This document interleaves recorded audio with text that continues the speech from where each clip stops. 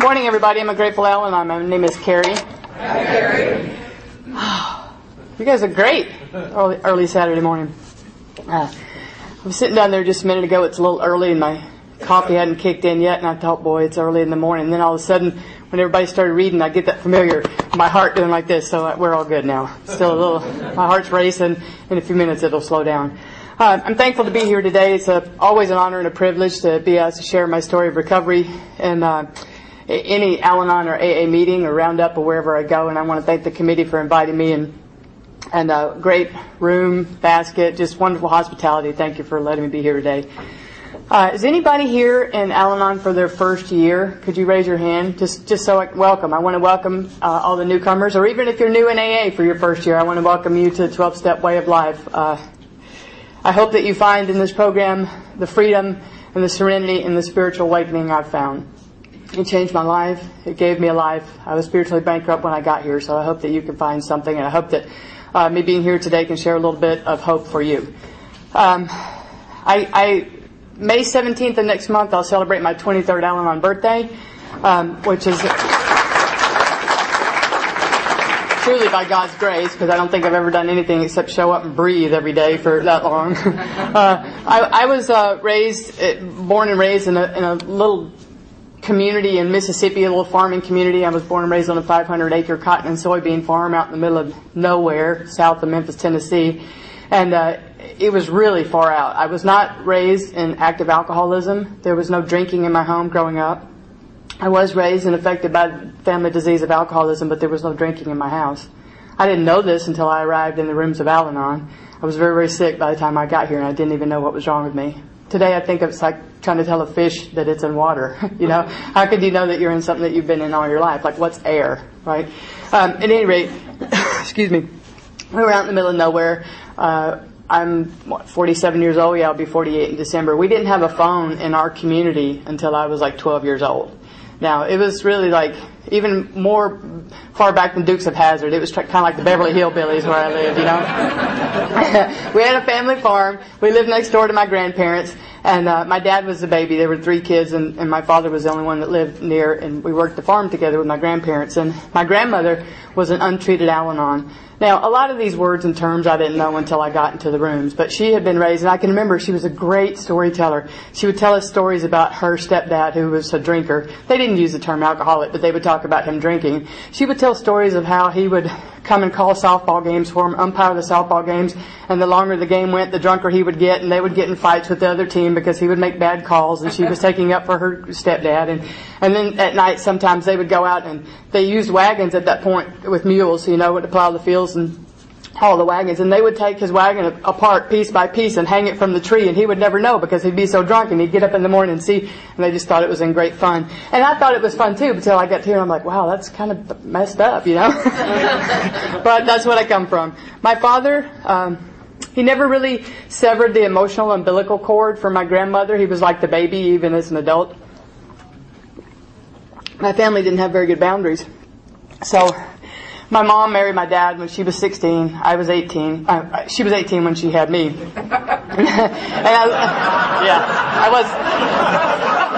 I get backwards sometimes. I'm a little nervous yet, so it's good. We're all laughing. We're having a good time, right? So my mom was a kid, essentially, when she married my dad. She was 16, and I was born 2 years later. And when I think I was like 7 years old when they divorced.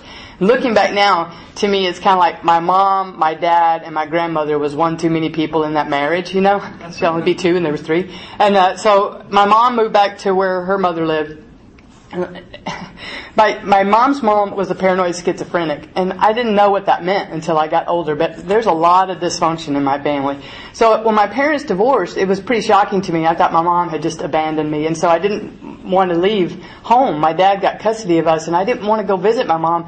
Honestly, as a small child, I was afraid if we left home, when I came back, maybe my dad wouldn't be there. So I had this huge abandonment wound that I walked around with until I was way into recovery.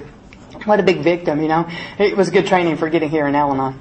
At any rate, I was supposed to be the firstborn. I wasn't. My father wanted a son to be and I wasn't a boy, but he raised me like one. So I got my first shotgun when I was 8, and he taught me to hunt and fish and chew tobacco and play ball and all that good stuff, and I thought it was great. He got a little upset later on when I went a little farther with that than he liked, you know. It wasn't like I planned it, you know. I mean, it just happened. At any rate, I loved growing up on a farm. I mean, we were outdoors all the time, you know, and hunting and fishing and learning to fix things, and it was just wonderful. There was a lot of freedom. I was grateful for that freedom because my father remarried right away after he divorced my mom. And my stepmother, didn't know this then, so much of this is in hindsight. My stepmother was an adult child of an alcoholic, but I didn't know that. What I knew is, shortly after they married, it seemed like we were in competition for my father's love. Excuse me. And she began being emotionally abusive to me. And she would tell me that if I told anybody, it would be worse when my father was out of the house. And he was a farmer. He was out, you know, a lot. And he also happened to be a compulsive gambler who played poker and dice a lot, but, you know, we didn't talk about that much. At any rate, I had no reason to believe that she wasn't telling me the truth. So I kept secrets. And I began to shut down and just pretend. And this was very good, making me sicker to get ready to get to the rooms of Al-Anon. Well, not too long after the emotional abuse started, she began to get physically abusive with me. And again, she would tell me if I told anybody, it would be worse next time. So I learned early on that if I just put on a face, a smiling face, and told you everything was okay and everything was fine, that you would believe me and we would just go on like nothing happened. Well, I learned to be numb. I learned to not acknowledge my feelings. I learned to go against my instincts. Childhood, I spent most of my time trying to be outside because I didn't want to be at home with my stepmother. When I was 15 years old, my grandfather died. He lived just across I could throw a rock and hit their house. And I remember that distinctly because I was blowing my hair dry one morning and the phone rang, and we hadn't had a phone very long, you know. And the phone rang in the morning and we ran across to my grandmother's house. And I can remember turning my grandfather's head over. He had blue eyes, the only one in our family that had blue eyes. And at 15, I watched the life leave his body. And that's a very, very intense, powerful, tragic thing to have witnessed at 15. And I can remember I was so concerned with being strong for the family that I couldn't cry in front of him. Because my grandmother was upset, my dad was upset. And about 2-3 weeks later, I went to where I had been squirrel hunting with my grandfather recently before he died, and finally was able to cry after 2 or 3 weeks. And everything just came out. Just let it go. But I couldn't let anybody see me do that because we were supposed to be strong. Crying was a sign of weakness, and you didn't do that in my family. So, went to college. My father told me that if I wanted to go to school, I had to get a scholarship because he couldn't afford to pay for me to go to school. I was a softball jock, you know, all-star.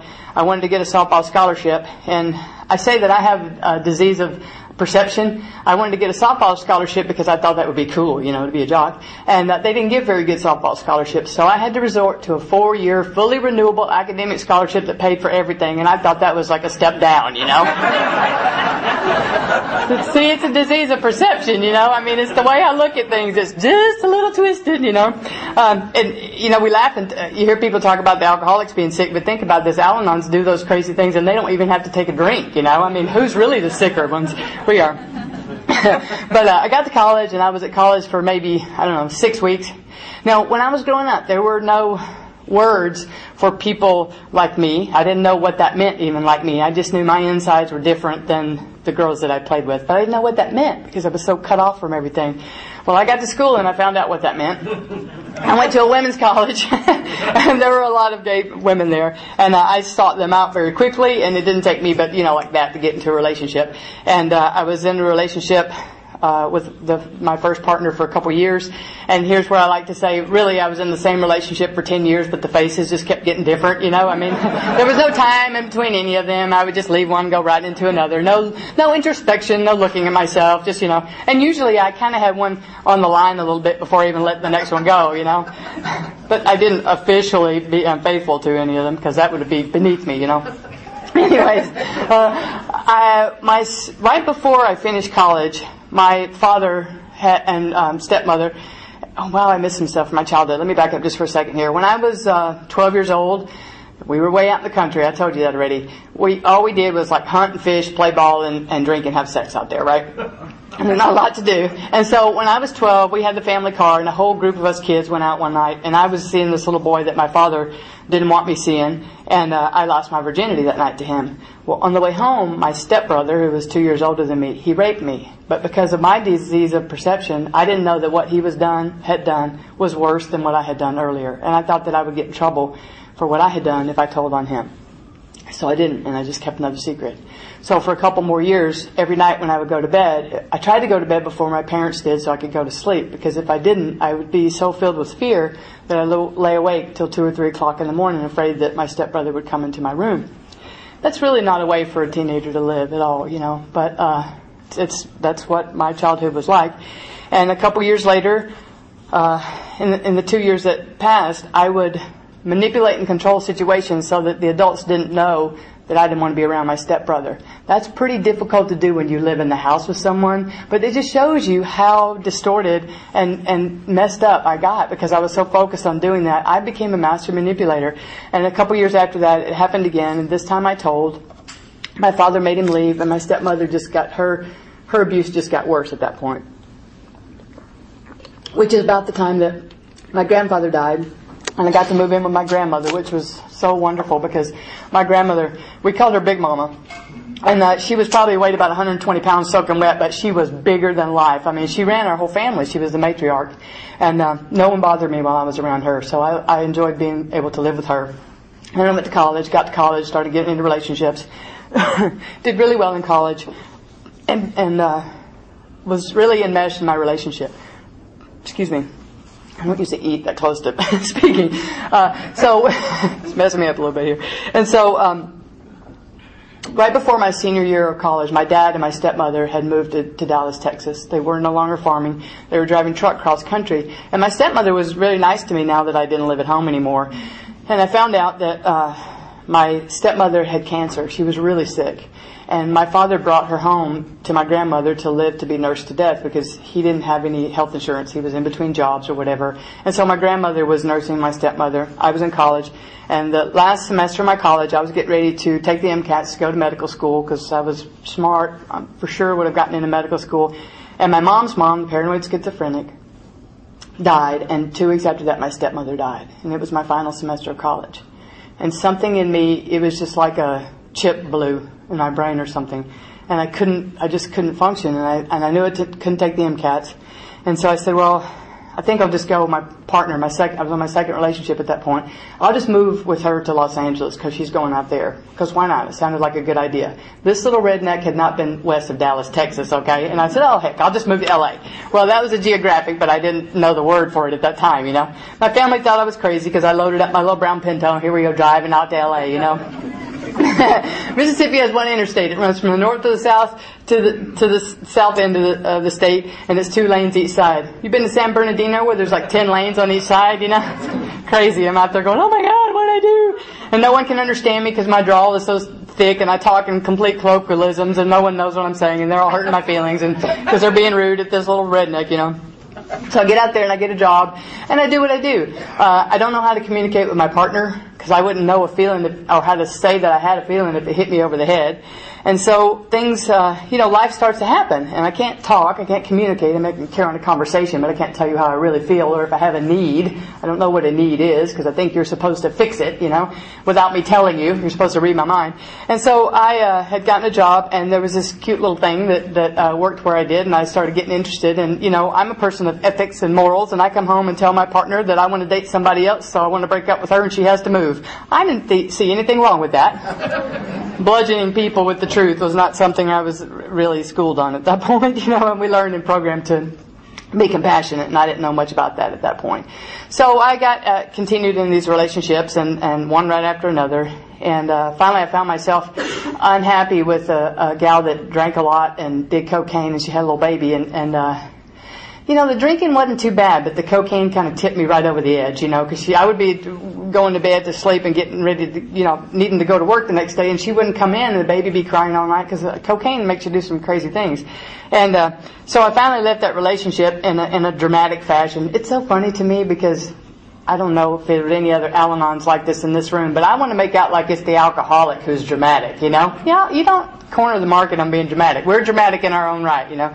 I can remember slinging the shower curtain back while she's in the shower saying, "What's this in your purse?" It was cocaine. I was like, "I told you if I found this again, I was going to leave," you know? And so I leave, and then I proceed in my very dysfunctional way of talking to people to find out all the lies that she'd been telling me because I just had to know. I don't know if you guys do that at all or used to, but got to find out all the dirt. And in the process of me doing this to just have a little more drama in my life, I bumped into a person who was 2 years sober in A&A. Well, I just moved to LA. I knew what AAA was, but I didn't know what AA was, you know. And they told me that this person was sober in Alcoholics Anonymous, which meant absolutely nothing to me. I just thought she was a bitch. And so doesn't it stand to reason that the next time I met her, I fell desperately in love with her, right? And we moved in together on our first date. And then I began going to AA meetings with her because I have the disease of being the good guy. I'm riding in on my white horse. I will save you. I am the good guy. And I went to AA with her because she had a problem. There was no reason for me to go. I didn't have a problem drinking. I could take it or leave it. But I was raised in a Southern Baptist home, so we go, sitting in the rooms, and the steps and the traditions are on the wall, and that God word would come up, you know, and I'd flinch a little bit, you know, because of what that meant to me. But we used to go to a lot of 10 o'clock speaker meetings, and it would be candlelight, and there was something that would happen in those rooms with the laughter and the spirituality and the talking about God and the sharing the AA members there. I hadn't been to Al-Anon at that point, but there was something about it that felt like home to me. Not like I knew it wasn't my place, but it just felt safe. It felt like home. And I was really sick. I hadn't been in that relationship but probably 2 minutes until we were riding around one day, and I opened her. I have to tell you how sick I am if you aren't getting an idea yet. I opened her glove box, and there were 100 parking tickets in there. And we weren't even living together yet. Well, we'd been dating like a week or two. 100 parking tickets, and I went to work at my credit union and took out a $1,100 loan and paid all those parking tickets for her. Because I thought it was something that I should just do, right? Sick. So things just got kind of worse from there. But we were together, and she had a problem with anger, and I had a problem saying no. And she was just, I tell you what, she would walk in the room, and my heart would start to pound, and my hands would start to sweat. And I had a physical reaction to the alcoholic in my life, you know. So I don't have a physical allergy to alcohol, but sometimes I have a physical allergy to alcoholics, you know. So I can kind of understand a little bit about you know, the phenomenon of craving. I can get that. It just doesn't happen to me when I take a drink in my body. And it was very dramatic with us, and it started getting kind of violent sometimes when she didn't know how to control her anger. And her sponsor came to me, God bless that woman, and suggested that I might try to go to Al-Anon. And just because I wanted to make everybody happy, I said that I would go. And so I went to an Al-Anon meeting. Now, I've been going to a lot of 10 o'clock, you know, candlelight meetings of AA, and I walk into, and you know, that to me, like they were smoking, they were drinking coffee, they were laughing, they were having a good time. It's like a bar with no alcohol, right? And so then I go into this Al-Anon meeting, and there's like 50 people in this room sitting in a circle with Kleenex boxes in the middle, and they're crying and they're talking about their feelings. And at the break, I shut out of there like, I don't want to be there. Can I stay here with you up here? She's, that's fine. So, I was getting pretty sick in this relationship, but I didn't know it. And I was sitting in a lot of the AA meetings, and I was listening to the steps. And things would soak in. You know, I was getting it by osmosis, whether I wanted to or not, you know, because we went to a lot of meetings. I have to paint this picture for you because you don't know yet how sick I was. But we had another roommate who had an issue with, she tried to commit suicide sometimes. And so this is our sober household. I would come home on a Friday night. My roommate would be laying on the floor, and I would see how deep she had cut her wrist before I go to the bedroom to have a big blowout, knockdown, drag out with my partner before we go to the 8 o'clock AA meeting. And there's no drinking in our house, you know. What I have to say is there may be sober households where that kind of stuff is happening here today. And we don't have to live that way anymore. There is a way out. We don't have to live that way. We have a solution. I didn't know there was a solution. I didn't even know how sick I was at that point, to tell you the truth. But life happened, and it just kept getting worse and worse and worse. And there were busted eardrums, there were broken windshields, there were, you know, fists through windows, there were emergency room trips just because she didn't want me to go back to work. And, you know, it just was crazy. It was insane. It was a roller coaster, high highs and low lows, and that was my life. And finally, at one point, I had this suspicion that my partner was having an affair with our mutual best friend. But I wasn't sure. No one would tell me. And I had this feeling in my gut. But remember, I've learned long since not to trust what my guts are telling me. So I'm looking for you to tell me the truth, and no one's validating what I'm afraid of. And about this time, I was going to make a trip home. When I was 12 years old, my father set me down and said, Carrie, there are 3 things that you can do that I will disown you for. Steal, love a black, or love a woman. And here is where I always say, I wish I had stolen my first girlfriend and she'd been black, but it wasn't the truth. My first sponsor was black, but I don't think that counts. Anyways, I went home, and I didn't have courage. I wasn't working the steps. I wasn't in a program. I was just kind of getting a little bit by osmosis, which is really dangerous, when you're not even in a program. You can sit they say that, going to meetings and not working the step is like sitting in a garage and thinking you're a car, right? It doesn't make you one. And I wasn't even saying I was in a program at that point, so I was really on the edges. But I told my new stepmother, this is how covert I was still. I said, what do you think my dad would do if maybe he were to think that I were gay? I couldn't even come out and say it, And what he did was, I told her that right before I left to go back home at the end of my trip. And when I arrived back at Los Angeles, he had left a very long message on my answering machine and said, you're dead and buried as far as I'm concerned. You don't exist. I don't know what I did wrong, blah, blah, blah, but don't come around me. I don't want to have anything to do with you. You don't exist. And that was just like someone cut my heart out, because I was raised that blood's thicker than water, and if you don't have family, what do you got? And my father had been like my higher power. Well, couple that sense of loss with the fact that our other roommate confirmed for me that my partner was having an affair with our mutual best friend. And that's when I hit my bottom. I was spiritually bankrupt. The lights were, you could look at my eyes and you would see the lights were on, but no one was home. I was so desperate and so hopeless at that point. Our roommate had been through a treatment program for codependency, or Al-Anon, if you will. And I was fortunate enough to get into that 21-day program, because I knew that if I didn't go somewhere, I was probably going to try and do something stupid like take my life. And that had never, until that moment, that had never happened to me. That I never had that thought. And that to me is like the first step, because to ask for help. I knew that I was powerless and I had to do something. So I went to this treatment center, and in essence, the professionals over 21 days made me put words to the things that had happened to me all my life. I had never been able to put the word rape with the event. And there's something about putting the words to the situations that make them real. And I think I hadn't been able to say them before, because then I would have to deal with them. And I hadn't been able to say that my stepmother had abused me, because if I'd have said it, I'd had to look at it. And I couldn't look at it until now. I had to be locked up somewhere to look at it, Thank God. And so I like to kid around and say that we had to do a family tree. We drew it out, the genealogy, and look at all the dysfunction, and then I had to put colored lines around the different types of dysfunction in my family, and I had a freaking Christmas tree, all these different colored balls, I mean, like some of them had 5 or 6 different colors around them, it was pretty twisted. But the good news was, they let me see how I had gotten so sick, and that there was a way out. And at the end of the 21 days, they told me, they said, Carrie, we've shown you what the problem is, and now you need to go find a way of life. You need to find a spiritual way of life, because your belief system is founded on lies. Well, if that doesn't wake you up, I don't know what will. Everything I believe is founded on lies. Oh, great. What do I do now? 7-Eleven doesn't have belief systems, you can't just go buy them. And so I had been to that Al-Anon meeting, and to remember at this moment the arrogance with which I had left that Al-Anon meeting that I literally crawled back into. They told me, go ask those people for help. They will help you find a way to live. You have to find a spiritual basis for your life, or you won't make it. So I went to Al-Anon, and I had, I love the 90 meetings in 90 days that I heard him talk about in AA. And so I went to 90 meetings in 90 days, and I got a sponsor. And my sponsor told me I had to go to meetings, I had to call her, I had to work the steps, I had to be of service. And I did everything. I called her every day. I was so afraid that she wouldn't help me. I was so afraid not to do what she would tell me to do. And so I went to 90 meetings in 90 days. I took a day off, and then I did another 90 in 90. And meetings was the only place I felt safe. At this point, I was fortunate not to lose my job when I went to treatment. But the universe sometimes, I think, almost has a twisted sense of humor, because when I got out of treatment and went back to work, I worked in like a 12 by 12 room with white walls with an instrument in the sciences and me. And like, talk about being alone. with your mind. Oh my God, it's a wonder I didn't go crazy. And I can remember I would cry on the way to work, and I'd make a deal with myself that if I could just work till lunchtime, I could cry all the way through lunch, and then I knew I could go to a meeting when I got off work at night.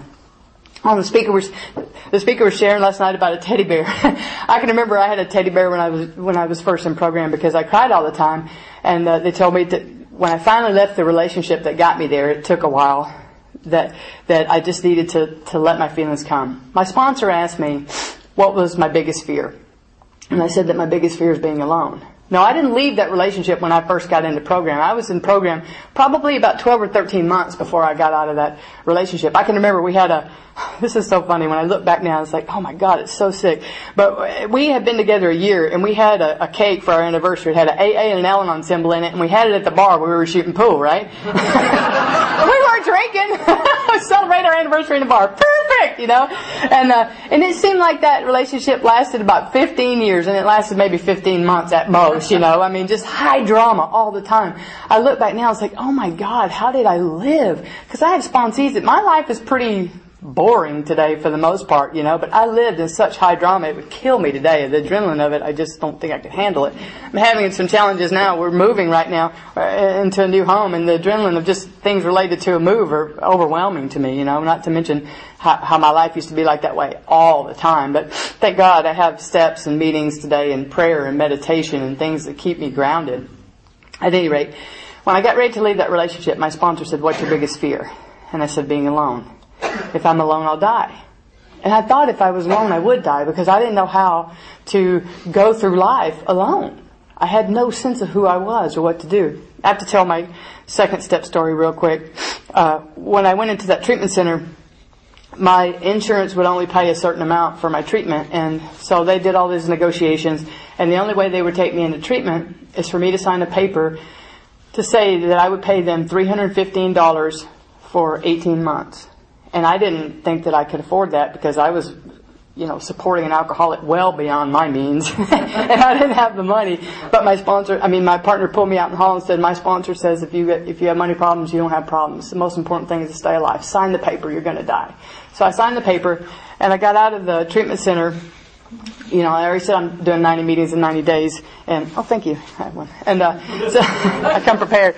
And so I got out of the treatment center, and I was just making it day by day, getting along, going to meetings at night, barely trying to keep my butt on me, And so I would call my sponsor and say, "I don't know what to do about money. I'm juggling my bills. How do I get through this?" She said, "Go to a meeting, pray to God, and ask Him to show you what to do." Well, I didn't have a God at that point because the idea of God that I knew was not fun. He was going to make me burn in hell for who I was at my core. But my sponsor had an idea of a God that worked for her. I could look in her eyes, and there was this thing about her. I didn't have a word for it then. I know today's serenity, but I wouldn't have known if it hit me over the head. I thought she was boring, But she had peace about her, but I couldn't identify peace because I didn't know what it was. It was foreign to me. And she let me use her higher power. So I would go to bed at night, get down on my knees, "Dear Stephanie's God," when I said my prayers, And so I said my prayers, and I kept doing this, and I was juggling my bills, and I was just asking God to help me and show me the way. And really trying to understand that there could be a God that loved me, because I was having great difficulty getting rid of someone else's idea of God. And I went to the mailbox one day. It was the third month that I had sent my check into that treatment center, and I opened the mailbox. I still have this letter today. It says, "Miss Keller, your hospital bill has been paid in full, and we are returning the last check to us that you sent." And in that moment, I knew that something out there had to be on my side. I didn't know what to call it. I didn't know what it was, but I knew that something was in my corner. And there was just a little notch in the wall that had been built up against God, So I kept going, and I would still, I think at first I made a decision to turn my will and my life over to the care of Stephanie's God. And she didn't care. She really didn't. And I've loaned my God to people today. Oh, the teddy bear. When I remember I used to cry for the first 6 months, and so I got a teddy bear, and I named it Patterson. And it's so funny because this last week I think somebody brought Patterson back, and I give him to sponsees when they need him when they need more love, because this little bear has more love poured into it over 20-something years than I could even imagine. And the other day Patterson came home, and I was like, "Oh, good, somebody needs him," and he went right back out the door with another person that same day. It's so cool because Patterson helps people. It's just the love that we give, and it's symbols that we use. But This program works. I can't even tell you how full my life today is as a result of doing these steps, At first, like I said, I turned my will and my life over to the care of Stephanie's God, and I needed her God at first. And then we had a group. She got all her sponsees together, and we went through a 4-step workbook, and we did the 4-step. And that was kind of frightening because I had only told professionals at that point some of the secrets that I had had. But when I did my 5th step with her, it was very frightening to me because I was so afraid that she was going to judge me for some of the things that I had done and experienced. And she didn't look at me any different, and I watched. Every time I'd see her at a meeting, she's looking at me different. She could care less, but I know that today. But she just loved me, and that experience that I had with my first sponsor was the first time I probably had experienced unconditional love. Because she didn't want anything from me. She just wanted me to get better. That's what I wanted. And she wanted me to do the things that she had done that helped her to get better. That's all she asked me to do. Nothing. She'd never asked me to do anything that she hadn't done herself, So we kept going through the steps, and I did the 5th step with her, and then to the best of my ability, I was entirely ready to get rid of the character defects that I had on a daily basis that I could. And some days I think some of them I'm not entirely ready to get rid of because I still exhibit them. I don't know about you guys, but I still have some character defects, and they raise their ugly heads some days more than I would like. Particularly being judgmental, I get to work on that one. And I think the more I've sought out the prejudices that I have that remain in me, the bigger my heart becomes. Because when I can see where I'm prejudiced against something, my current sponsor talks about how the 4th step is to help us find the ways that separate us from God. What ways do I still have self-will that keeps me from God? And if I look at the ways that I'm prejudiced, particularly against God or against religion or anything like that, when I can find what those prejudices are, then I can ask God to help me be relieved of them, and I can start to have more freedom and start to have more open mind. Because a closed mind is a terrible thing, and I got here with mine completely just slammed shut. I humbly asked God to remove my shortcomings, and this is about the time I started deciding. This was so funny. I had left that relationship through no power of my own. God did for me what I couldn't do for myself, and had my partner move like 80 miles away. And I tried to stay in that relationship. I would drive out there in the middle of the night, and we'd fight, and I'd drive back, and I couldn't keep a job and do that very long. But I tried. Oh, I'm so tenacious, And so I called my sponsor up and I said, I have a plan. And she just fell out laughing. She said, okay, sister girl, tell me your plan. And I said, well, I've been doing this thing all wrong. I've been putting the cart before the horse. I don't know how to date. I meet someone, I have lust for them, and I marry them, and I don't know who they are. So I'm going to try to back up and do this a little bit different and get to know people. And because I love the 30, 60, 90 thing that AA had going on, I said, well, if I meet somebody and I like them, I'm not going to kiss them for 30 days. And if I really dig them, I'm not going to have sex for 90 days. And she said, oh, okay. You do that, honey. And so I began to do this because I'm a scientist. I'm very linear, but I'm also an Al-Anon and I'm very linear. It fits well. Maybe I'm a scientist because I'm an Al-Anon. I don't know. It doesn't matter.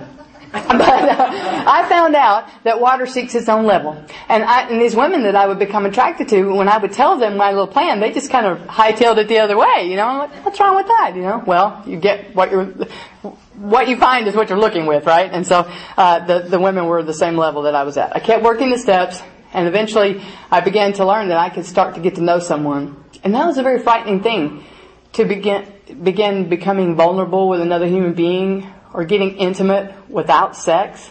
That scared me to death. Because I don't know about you guys, but I was so dysfunctional. I could have sex with you, no problem. But to talk about how I actually felt, and to sit with you and to be with you, that was more frightening to me than anything in the whole wide world. And I began to learn how to do that. And I got into a relationship with someone that was in the program, and it was a really good relationship until it wasn't. Well, no, it was good. I'm sorry, I had to laugh sometimes, but I was in that for a little while, and we moved to Boulder, Colorado together. Excuse me.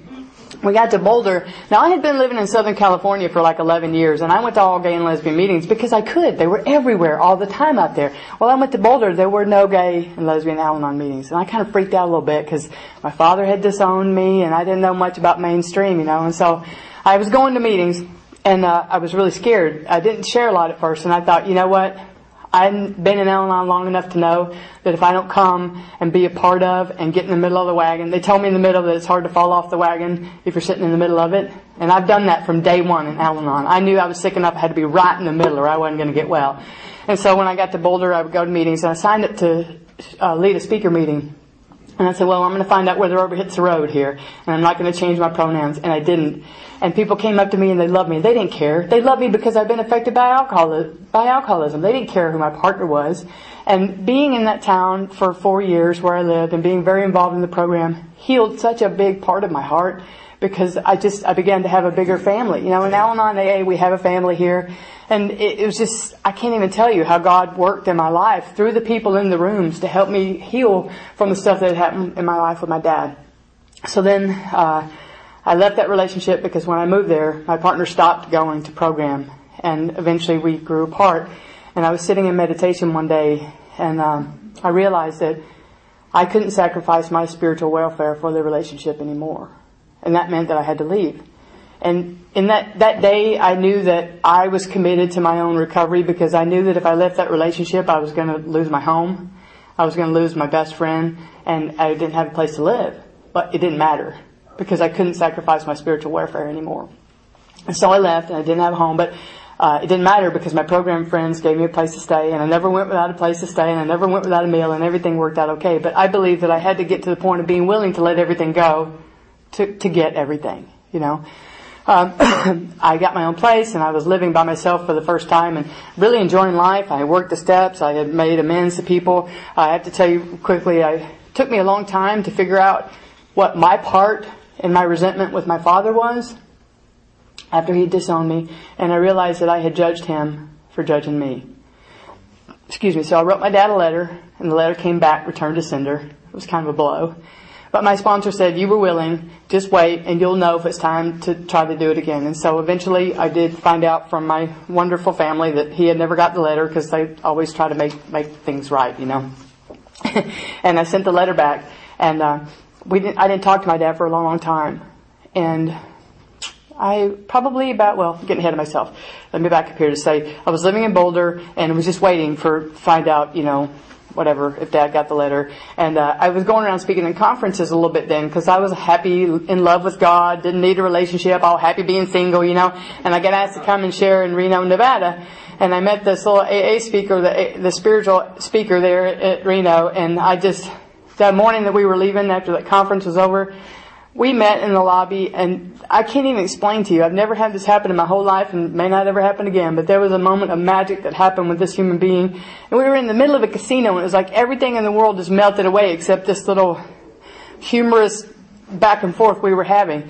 And I wound up being in a relationship, and in October I'll marry her. We've been together 10 years. I wound up moving to Phoenix, Arizona. And why I would want to be leaving Boulder to go to Phoenix, it had to be a God thing, because trust me, it's hotter than Hades in Phoenix, Arizona. But it was where I was supposed to go. Obviously, it was what was supposed to happen. And when I left Boulder, I was getting ready to move down there, and one of my dearest friends, this is so wonderful, like a man that I would never have mixed with, never. He's like, you know, older than me, Republican, Christian, like totally opposite. He became one of my closest friends. And when I got ready to move, he said, let me go with you. He said, I'll just drive my motorcycle in U-Haul, we'll pack your things around it, and I'll go with you, and I'll ride my motorcycle back. And I'm like, well, why do you want to do that? He said, because I don't want you to go alone.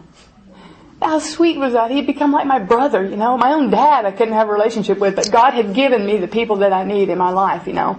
So I moved to Phoenix and jumped right in down there. I got into service. I was thinking last night, someone was sharing about a newcomer.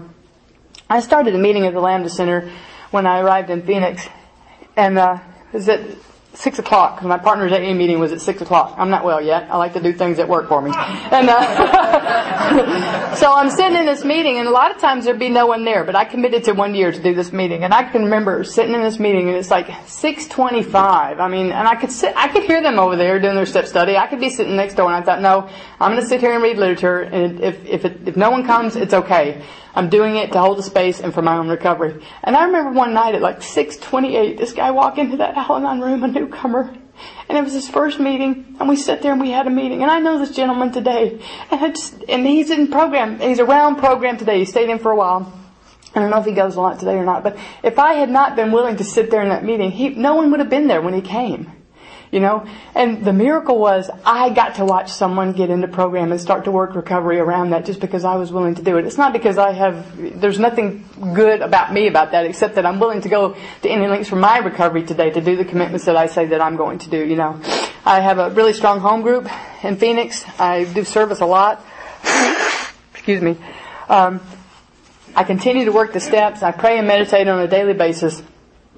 And I try to carry the message because I've absolutely had a spiritual awakening. I've had many spiritual awakenings.